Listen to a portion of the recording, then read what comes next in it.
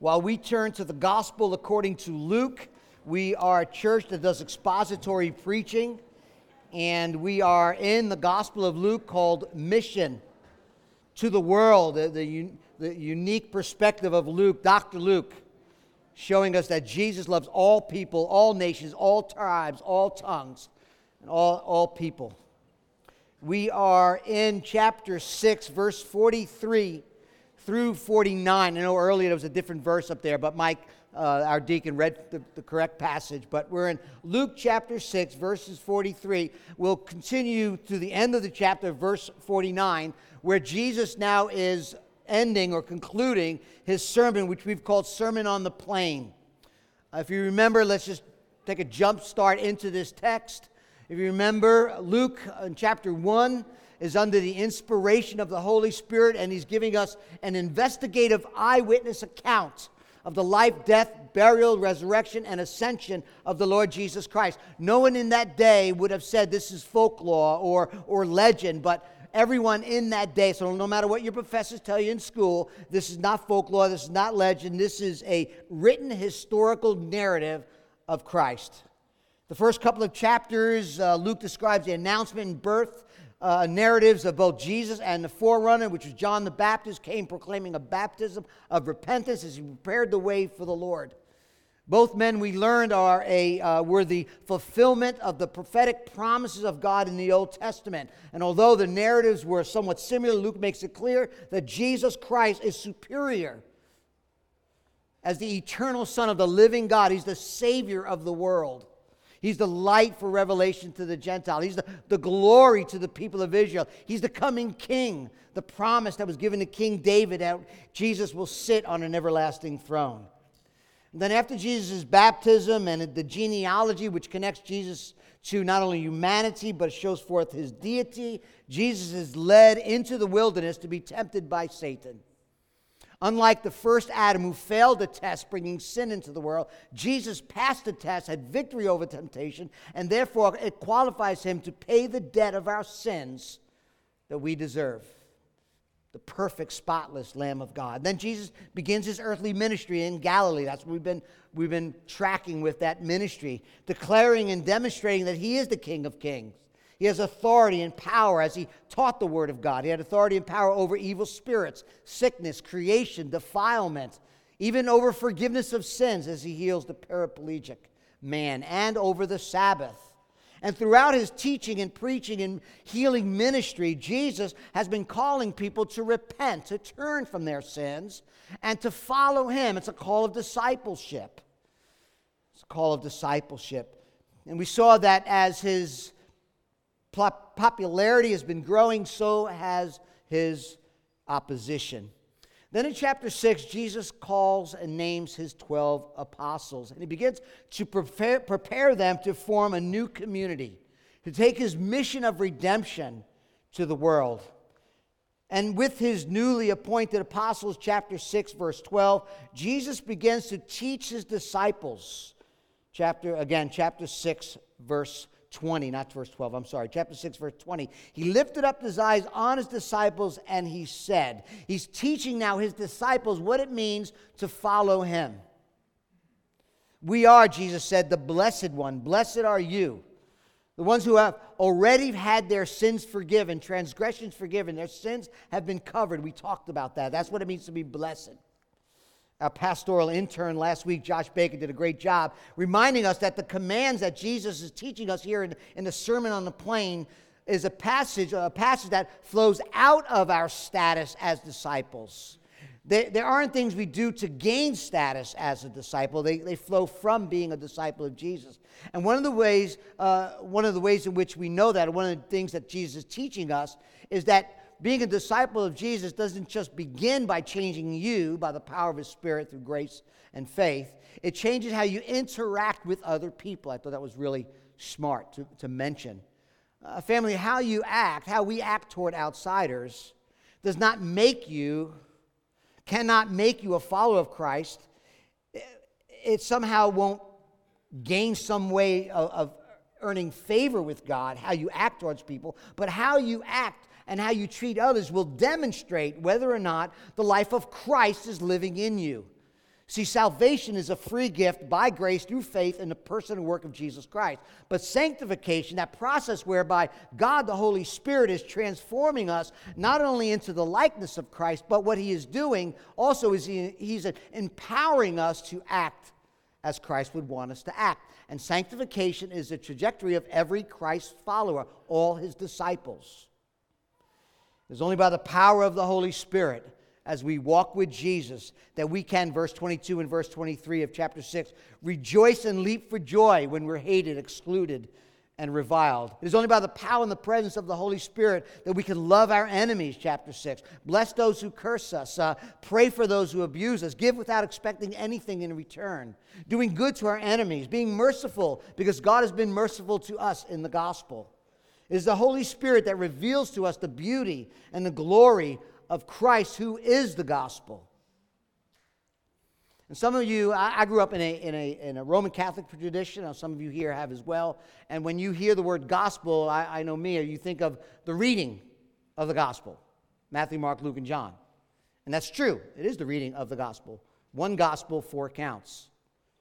But the gospel is also, as you keep reading Scripture, is that God is holy and God is perfect and God is just. And God created us in his image, in the imago Dei, in his likeness and image and likeness. But our sin has separated us from him. We deserve his righteous judgment, for we are by nature, the Bible says, children of wrath, Ephesians 2. But then it goes on to say, but God, being rich in mercy, because of the great love with which he loved us, even when we were dead in our sins, made us alive. Made us alive together with Christ. By grace you have been saved through faith. It's not of your doing. It is a gift of God so that no one can boast. And we understand the gospel. We can love the unlovable. Why? Because that's who we were. Unlovable, rebellious towards God, but God loved us. We give to those who could never repay because that was us. We came to the cross empty-handed, helpless. Helpless we come to the cross. We bless those who don't deserve blessing because that was us. We love our enemies and do good to them because that was us. We were an enemy of God, enmity with God. But yet God saved us, rescued us, loved us, and blessed us. We're not quick to judge. I'm just reading from chapter 6. We talked about this. This is a sermon that Jesus preached. All right? We're not quick to judge and condemn others because that is what we deserve, but we have received mercy in the gospel. We can be honest about the sin in our own eye, the log that's sticking out of our eye, before we go ahead and take out the speck that is in our brother's eye. Why? Because the gospel teaches us that our sins have been forgiven, past, present, and future. Josh said it well last week. He said, it's hard to love when you are marked by judgmentalism, religious hypocrisy, and self-righteousness. The problem is that we don't have enough gospel. See, when you're self-righteous and you're judgmental and you're always pointing at everybody else's sin and you got this log sticking out of your head, it's because you don't have enough gospel. The fact that Jesus bore our judgment, took our condemnation, and what we so richly deserve, he does it and he forgives us and takes the judgment on the cross. You can't be judgmental, hypocritical, and self-righteous if you understand what God has done for you. We must speak out. I mean, Josh mentioned this last week. I'll just say this, we move on. It's not that we never judge. Josh did a great job. You didn't see it. It's online. Not we never judge what's right and wrongs, but the problem is when Jesus talks about do not judge, he's talking about being fixated on everybody else's sin and not dealing with your own. That's what he means. If we need to speak out, we do. We need to be doing it with patience, hope for a change, do so with love and mercy. And as we get to the end of this sermon that Jesus is preaching, and one of the ways that we can recognize what Jesus is talking about, being a disciple, being a follower of Christ, what it looks like, one of the ways that we can recognize whether or not we are true followers of Christ, led by the Spirit, deeply drinking of the gospel, is to identify, to identify the fruit that we are producing. You knew I had to get to the text sooner or later, right? The fruit a tree produces cannot be different from the character of the tree itself. Number one. Number two, we can't recognize whether or not we are truly followers of Christ, led by the Spirit, drinking of the gospel, if we do not do what the Lord commands us to do. So we can recognize, are we disciples or not? Well, Jesus tells us, look at the fruit. Are you obeying what I've told you to say, told you to do? If you're like that, you're built on a foundation, a strong foundation. So really just 2 points today. First thing is bearing good fruit, okay? Gospel disciples produce good fruit from a good heart, okay? Bearing good fruit. Gospel disciples produce good fruit from a good heart. Second, building deeply. Gospel disciples obey and build on a deep or a firm foundation, okay? 2 points. Number 1, verse 43, look at our text as we're going through Luke together. Look at verse 43. The first word in the text is for. For is written there to take us back and tie us back to what was written before that. For, and he's going back to verse 42. But I think Jesus is actually going back to verse 27. I think he's wrapping up his sermon, and he's speaking, going back. He's saying good bearing and bad bearing fruit is not only just talking about the sin, this log that's sticking out of your eye, but it's a description of all that Jesus has been teaching since verse 27. You see, the best assessment of discipleship is to ask this question: is the fruit of my life, is the fruit of our life, the product of living the way that Jesus taught us to live? Loving enemies, being non-judgmental, forgiving others, being merciful to others. Because the true profession of faith, a true profession of faith is evidenced by the practice of our faith. James, the Lord half-brother, said this: we ought to be doers of the word and not hearers only, deceiving ourselves. And Jesus' analogy, or I would say it's a parable as well, is not very complicated, really. Jesus takes something that is natural, something that is ordinary. That's what a parable is, taking something natural and ordinary and laying aside, or laying it alongside a spiritual truth in order to teach us a spiritual lesson. That's what a parable is. And this first parable comes from agriculture. Trees and fruit. I think it's important to recognize that the health of a tree depends upon its roots. And the roots of a healthy tree will bear good fruit. Good and nourishing fruit. My wife, my sweet and lovely wife, has gotten into planting and gardening since her retirement. Different herbs we're planting all over the house. Learning how important it is for the root system, right? I got permission to say this. You're like, man, I hope yes, I did. She's learning about root systems and how important it is with different soils and sunlights and moisture, how important, again, the roots are. Jesus takes 2 kinds of trees here that produce 2 of the main agriculture products of Israel: figs and grapes. And the point is simple, right? A person knows the health of a tree by its fruit. Fruit will be good, healthy, attractive, or bad, harmful, useless, rotten, depending on the health of the tree. And therefore, a good and healthy tree won't or can't produce bad fruit, and likewise, a bad and unhealthy tree can't and will not produce good fruit. And then notice what Jesus does. He adds a twist to the story. He says, you don't run to a thorn bush and look for figs, nor do you run to a bramble bush and look for grapes. Okay? Now, I'm the furthest thing from an agricultural expert, I'll tell you right now. But even I understand that a tree can only produce the kind of fruit that it was created to produce, right? Good trees do not produce bad trees as well. Bad fruit. A bad tree does not produce good fruit. A fig tree produces figs. A grapevine produces grapes. Basic laws of nature. Every tree produces its kind. Now, I don't want to press too deeply into a parable, because then when you can start getting crazy and start interpreting it all kinds of different ways. But I think it's fair to say that fruit does not determine the tree determines the fruit. In other words, fruit is not a work, something external, disassociated from its source, but a product that resembles the nature of the tree. You will produce what you are and not something different, right? Farmers never get the right kind of fruit from the wrong tree, or the right kind of tree never produce the wrong kind of fruit. That's the point. And then Jesus drops the mic, right? Verse 45.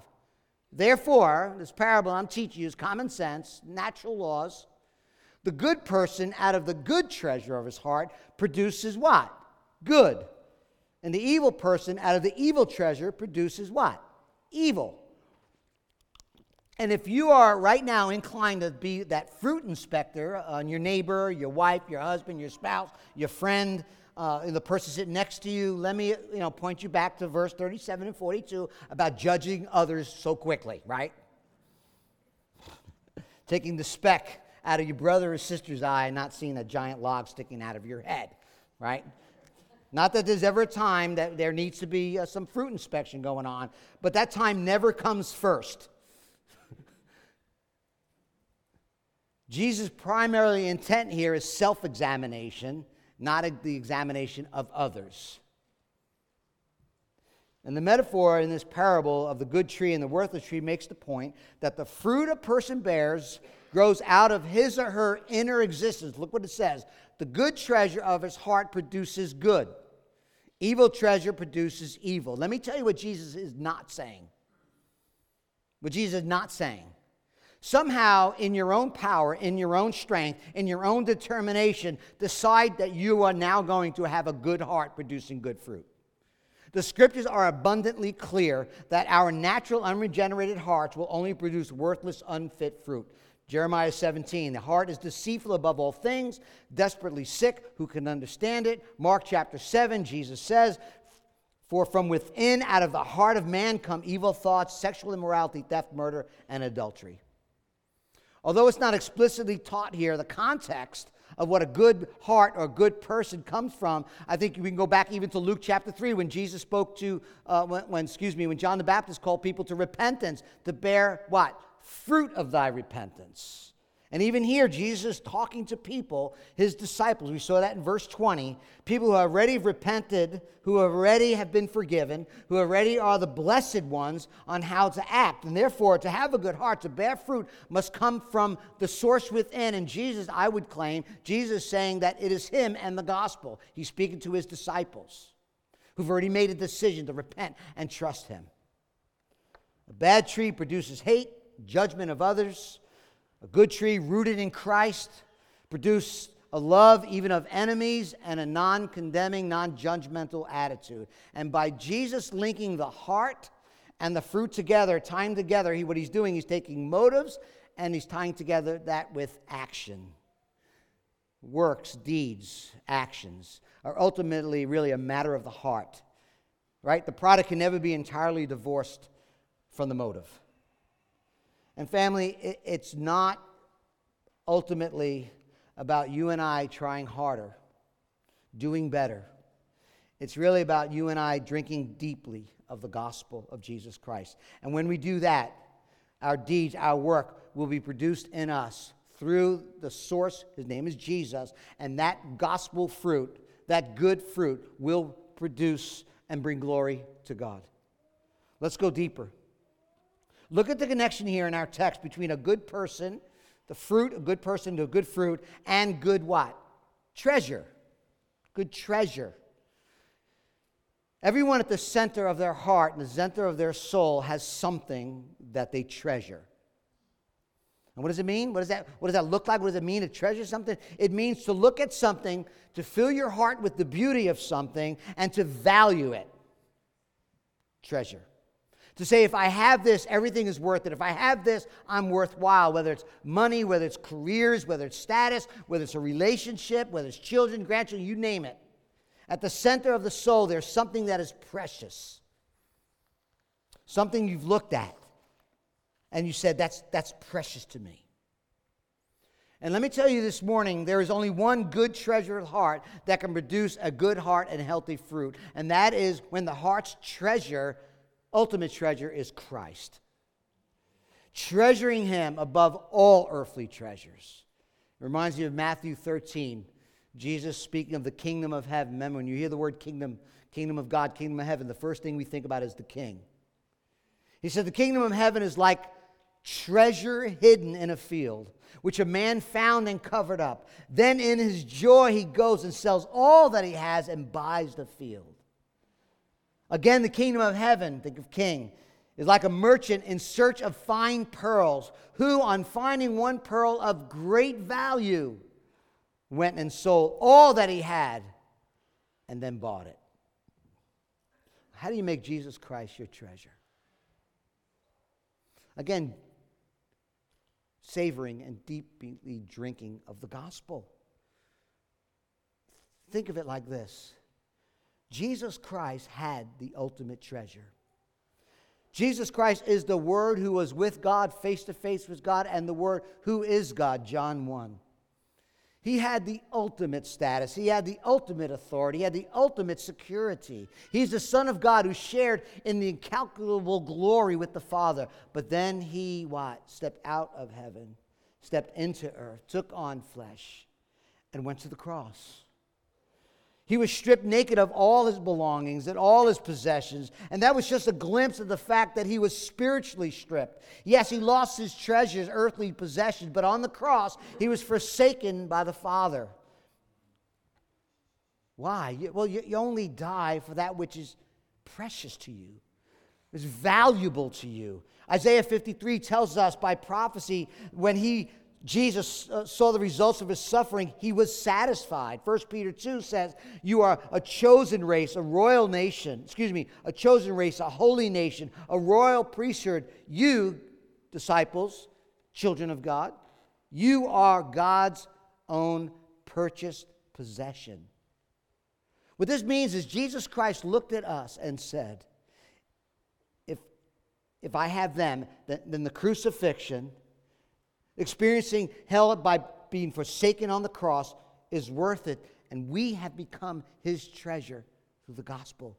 We need to see and embrace that the gospel meant he was willing to lose all his earthly treasures, step out of glory, so that we now can become his treasure. Tim Keller said this, Jesus himself is the one treasure who died to purchase you. Anything else you make your supreme value will say, die for me. But if you make Jesus Christ your supreme value, he's the only one who says, I've died for you, end quote. Every earthly treasure will someday be worthless and inadequate for eternity. When Christ is mine, is your supreme satisfaction, my greatest treasure, what I value the most, it will produce good fruit. We must apply the gospel, God's grace, God's love, God's free mercy and forgiveness, acceptance, the imputation of his righteousness to our hearts. And when the gospel, the treasure of Christ, is motivating me, then the fruit I will bear, the fruit of my actions, of my life, will actually fulfill the commandment to love God and to love others. And then Jesus makes it clear and says, what will happen then is what we say. Look what it says at the end of verse 45. For out of the abundance of the heart, his mouth speaks. A good person, good treasure, produces good. Evil, out of his own evil treasure, produces evil. For, connecting it back, out of the abundance of the heart, his mouth speaks. You see that? The mouth becomes that spigot. That which flows from what was hidden in the heart just pours out. And speech reveals, the scripture says, what's inside. Paul Tripp, in his book called War and Words, writes this. It is very tempting, listen to this, it is very tempting to blame others or to blame the situation around us, but word problems reveal heart problems. The people and situations around us do not make us say what we say. They are only the occasions for our hearts to reveal themselves in words, end quote. The tongue, the things we say, reveal our hearts. Our words many times are the single and most direct communication of the inward being. Tongue's a sound system, I read this week. I thought that was good. Tongue's a sound system. Whatever's in our soul gets amplified when we open our mouths. Angry words come from a hateful heart. Crude words come from a perverted heart. A complaining heart comes from an envious heart. And family, we know all too well that Christ is still, even when we're born again, children of God, disciples of Jesus, we still struggle with the things we say. Not, right? Is it only me? Okay, just checking. We struggle. We ask God, change us. Keep our lips, our hearts centered on you by the power of your Spirit. Repent of our desires that are not the desires of Christ, not placing Him as a supreme treasure of our hearts. It means putting to death by the Spirit selfish love, love of the world. We need to fan into flame through the gospel the affections of Christ. And once our hearts are treasuring Christ, then we will begin to see good hearts, good fruit bearing good spiritual fruit as we follow the commands of Christ. I couldn't help but think of Philippians chapter 3 when I was studying this week. The Apostle Paul writes this: whatever gain I had, all the things and treasures of this world, I count it as loss for the sake of Christ. Indeed, I count everything as loss because of the surpassing worth of knowing, the value, the treasure, the surpassing worth of knowing Christ Jesus my Lord. For His sake I have suffered the loss of all things and count them as rubbish, dung, in order that I may gain Christ, be found in Him, not having a righteousness of my own that comes from the law, but that which comes through faith in Jesus Christ. When Christ is our treasure, when Christ is our ultimate treasure, it will be a good heart that produces good fruit, like loving enemies, doing good to others, forgiving, having mercy, all the things that Jesus said. Bearing good fruit. Gospel disciples produce good fruit from a good heart. Number 2, building deeply. Why do you call me, verse 46, why do you call me Lord, Lord, and do not do what I tell you? Again, right, you don't need to be a theologian to figure out what Jesus is saying, right? It's simple, huge implication. Why give me the title, the honor, the respect, Lord, and ignore what I'm telling you to do? In fact, the double invocation, Lord, Lord, is a way of implying an intense affirmation, a sense of loyalty, allegiance, as if to say, I have a deep personal affection. I know you intimately. But Jesus would say, the life that makes the confession without obedience is without substance. It's hypocrisy, regardless of this emotional plea. Here the disciples are being challenged to not join others who would pay respect yet ignore what Jesus is teaching and not do what He called us to do. Now, obedience is not a matter of rule keeping to somehow gain favor with God. Obedience is not a matter of rule keeping to gain favor with God, to somehow be forgiven and accepted by God. It has to do with faithfulness. Jesus is not saying your obedience plus your faith equals salvation.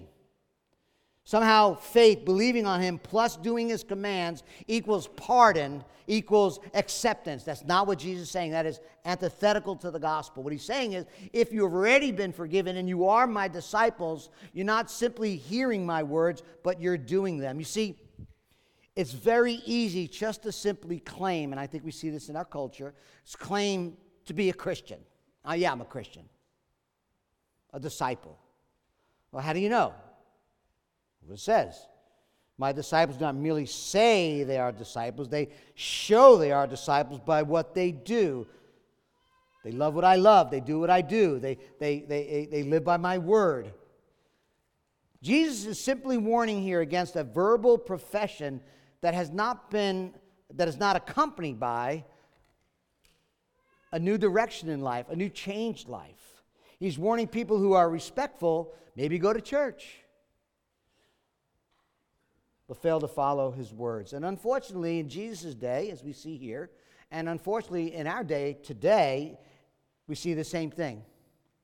And I want to be careful, but I want to lovingly encourage you and challenge you with God's word this morning.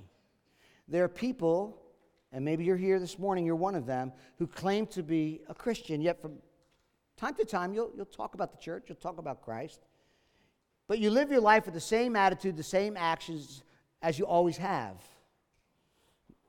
Again, we're not looking around. Yeah, that's that person over there. All right? We're looking in. But you know deep in your heart that there has been no change. You know deep in your heart that you claim Christ with your lips, but you do not honor Him with your life. You may come to church. You may even come up to communion on a Sunday morning. But you know, and God knows, there's been no true repentance. And there's really no desire to obey the Lord Jesus Christ and the rest of what Scripture teaches us.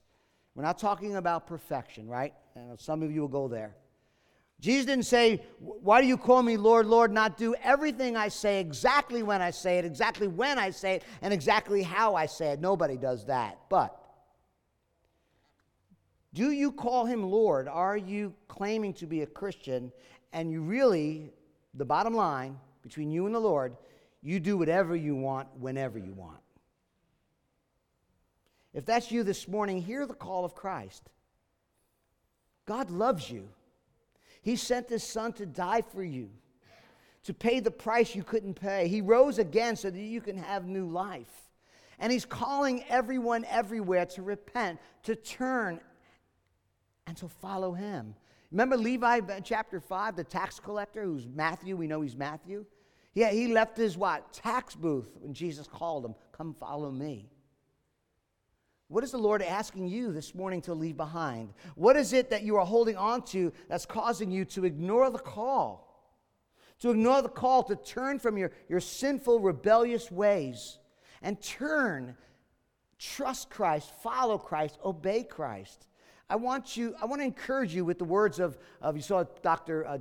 Charles Stanley passed and went home to be with Jesus. Let me encourage you with a quote from Charles Stanley. Obey God and leave all the consequences to him. Right?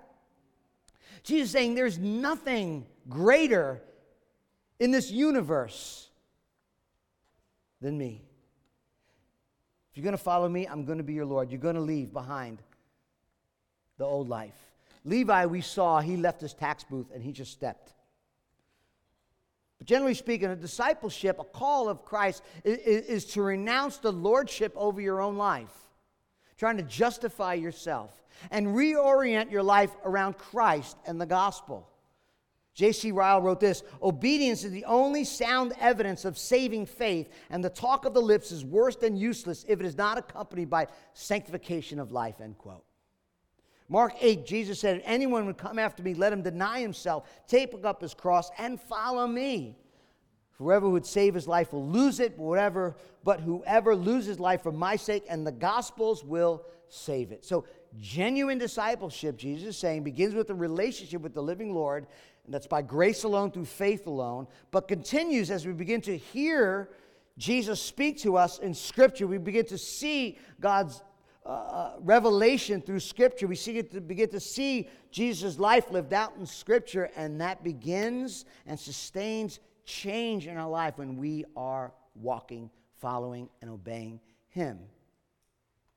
It's relational, it's verbal, and it's behavioral. Look at verse 47. Everyone who comes to me, that's a verb, action. Come to me. Verse 47. Second verb, and here's my words. It's listening. It's paying attention. Third verb, and does them, right? We do that when we read Scripture. We're studying Scripture. We're listening to the word being preached. By the power of the Spirit, we're learning, we're hearing, and we're understanding Scripture, but we must respond by doing. And the one who hears Christ's words and does them, look what it says, verse 48, what is he like? He's like a man building a house who dug deep and laid the foundation on the rock. The flood arose, the stream broke against that house and could not shake it because it had been built well. Family, you know that you have dug deep and you're on a firm foundation when you hear and you put into practice the supernatural love of enemies that Jesus spoke about. You're doing good to those who hate you and persecute you and mistreat you. You know you've dug deep and you're on a firm foundation when you hear and put into practice this enormous generosity to those who can never repay you, verse 32 and 36. You know you've dug deep in the foundation when you hear and put into practice this non-judgmental attitude that Jesus talked about. You're quick to point out your own sin rather than the sin in others. It is the one who comes to Christ through his word and lives it out that will stand firm when the storms and the floods pound against the house of your life. We'll be safe. Because when the storms of life come, they're not going to destroy us.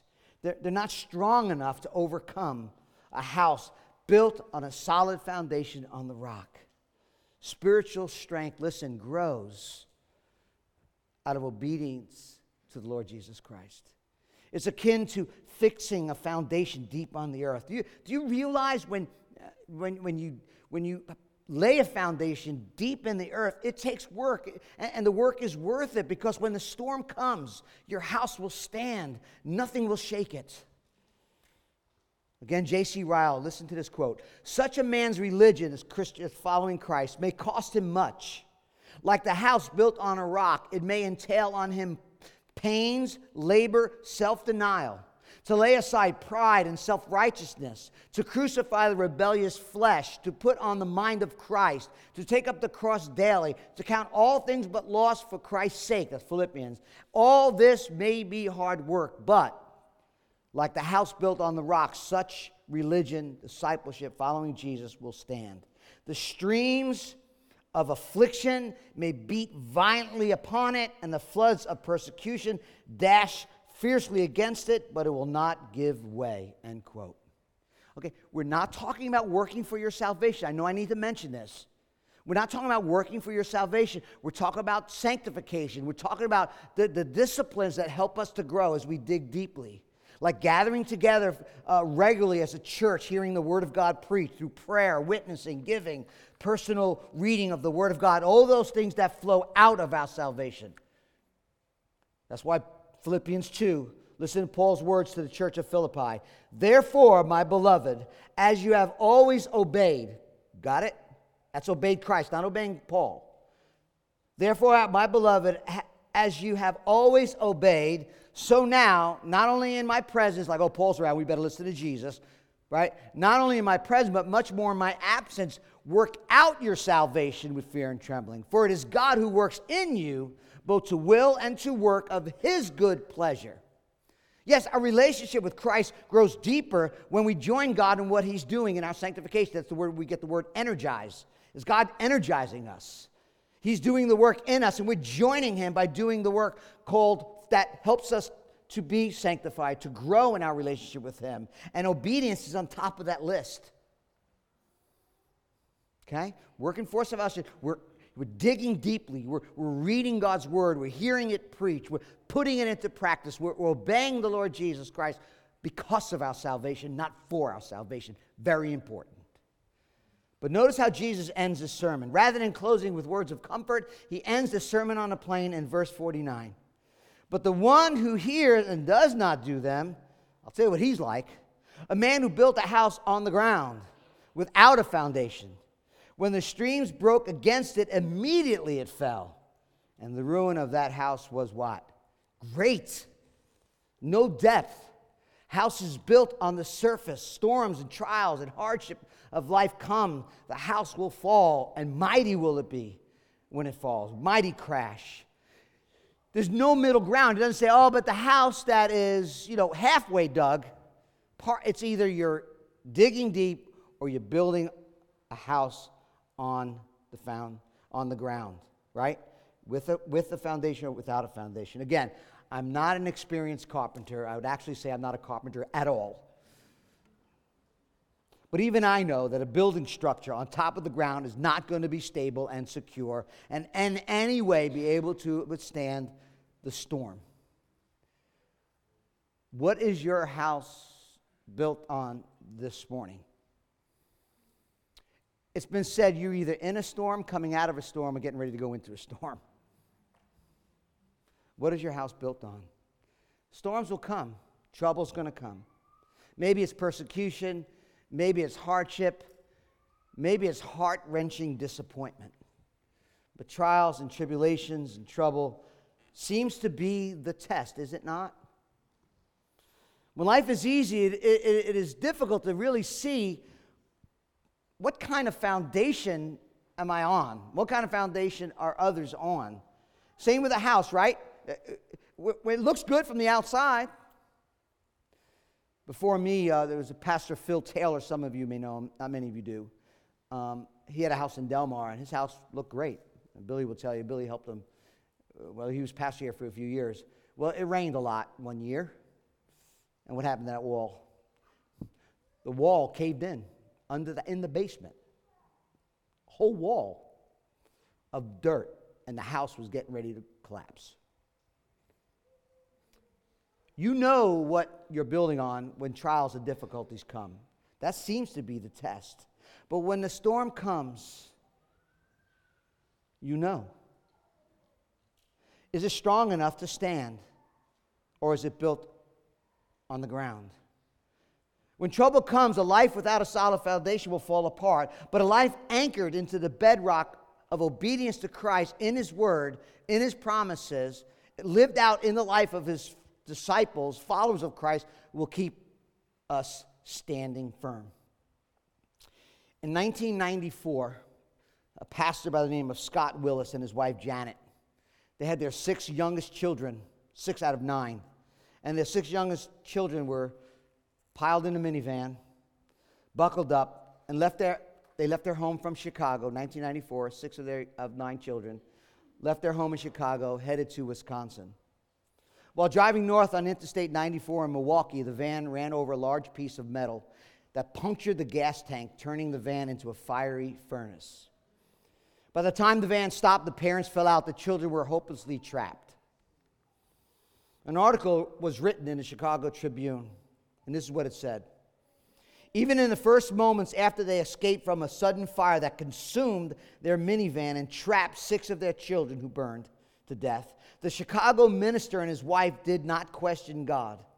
Recalling the moment after freeing themselves from a burning vehicle on a Milwaukee expressway last week, Janet Willis said that when she looked back toward the minivan and began screaming, "No, no, no," when her husband, Pastor Scott, touched her shoulder and he said, "Janet, this is what we've been prepared for," and he was right. He said, "Janet, it was quick. They're with the Lord." And he was right. This is the article. Burned, bandaged, and still in physical pain in Milwaukee area hospital, the couple, husband and wife, displayed extraordinary grace and courage Wednesday as they calmly presided over a news conference they had requested to tell of how their unquestioning faith has sustained them through the loss of 6 of their 9 children. Sedated and still surely numbed by the tragedy, listen what they said. The couple said they derived strength from reciting and reading Scripture, passages from the Bible. It comforted them as they watched videos of their children in the hospital room. Janet and I, the pastor said, had to realize that we're not taking a short view of life. We take a long view. That includes eternal life, end quote. As the band comes up, I want to say this. I know that's a heavy illustration to end a sermon, but it's a heavy passage of Scripture. It's a heavy passage of Scripture. Storms fell on the Willis home, pastor and his wife. Floods of sorrow pounded against its foundation, yet they stood firm. The ultimate reason is that they have built their lives upon God's holy word. To withstand the storms of life, we must lay a solid foundation. We must anchor our life to the solid rock of Jesus Christ. I don't know this family, but one thing I know. To throw yourself upon the word of God, upon Christ the rock, had to be because they dug deep. Reading, studying, praying, rehearsing, and acting out. Living out truly what it means to follow Christ in obedience as He is, for them, the ultimate treasure of their life. What kind of life are you building on? Are you digging deep into the solid rock of Christ? What kind of fruit are you yielding? Are you just talking the talk, or are you walking the walk? My prayer for us this morning is that we drink deeply of the gospel and allow Christ to live through us as we dig deeply by obeying His word, building on a sure and firm foundation that cannot be shaken. Family, remember, salvation is a gift. It's a free gift given to us through the work of Jesus Christ. Have you received that gift? Have you trusted Christ truly and genuinely? If you have, then you've turned from sin, and Jesus Christ is now Lord of your life. And I pray don't leave this place until you do business with God. Where you settle what foundation you build your life on. The band's going to lead us in a song called Jesus is Better. Part of the song, or one of the verses of the song is, when castles crumble and breath is fleeting, upon this rock I will stand. Upon this rock I will stand. Glory, glory, we have no other king but Jesus, Lord of all. That's my prayer this morning. Let us pray. Father, we pray, God, that you would show us the beauty, value, worth of Christ. Lord, help us to drink deeply of the gospel as we sing this song. And for those who have maybe hear and like to talk about Jesus but have never truly repented, turned to follow him, to give up the lordship of their life, and to bow their knee to the King of Kings who gave his life for us. I pray, we pray, your Spirit would do that work, and they would be serious with you, receiving that free gift and following the Lord Jesus Christ. So help us, God, all of us, to respond in a way that brings glory to you as we sing to you this song. In Jesus' name, amen.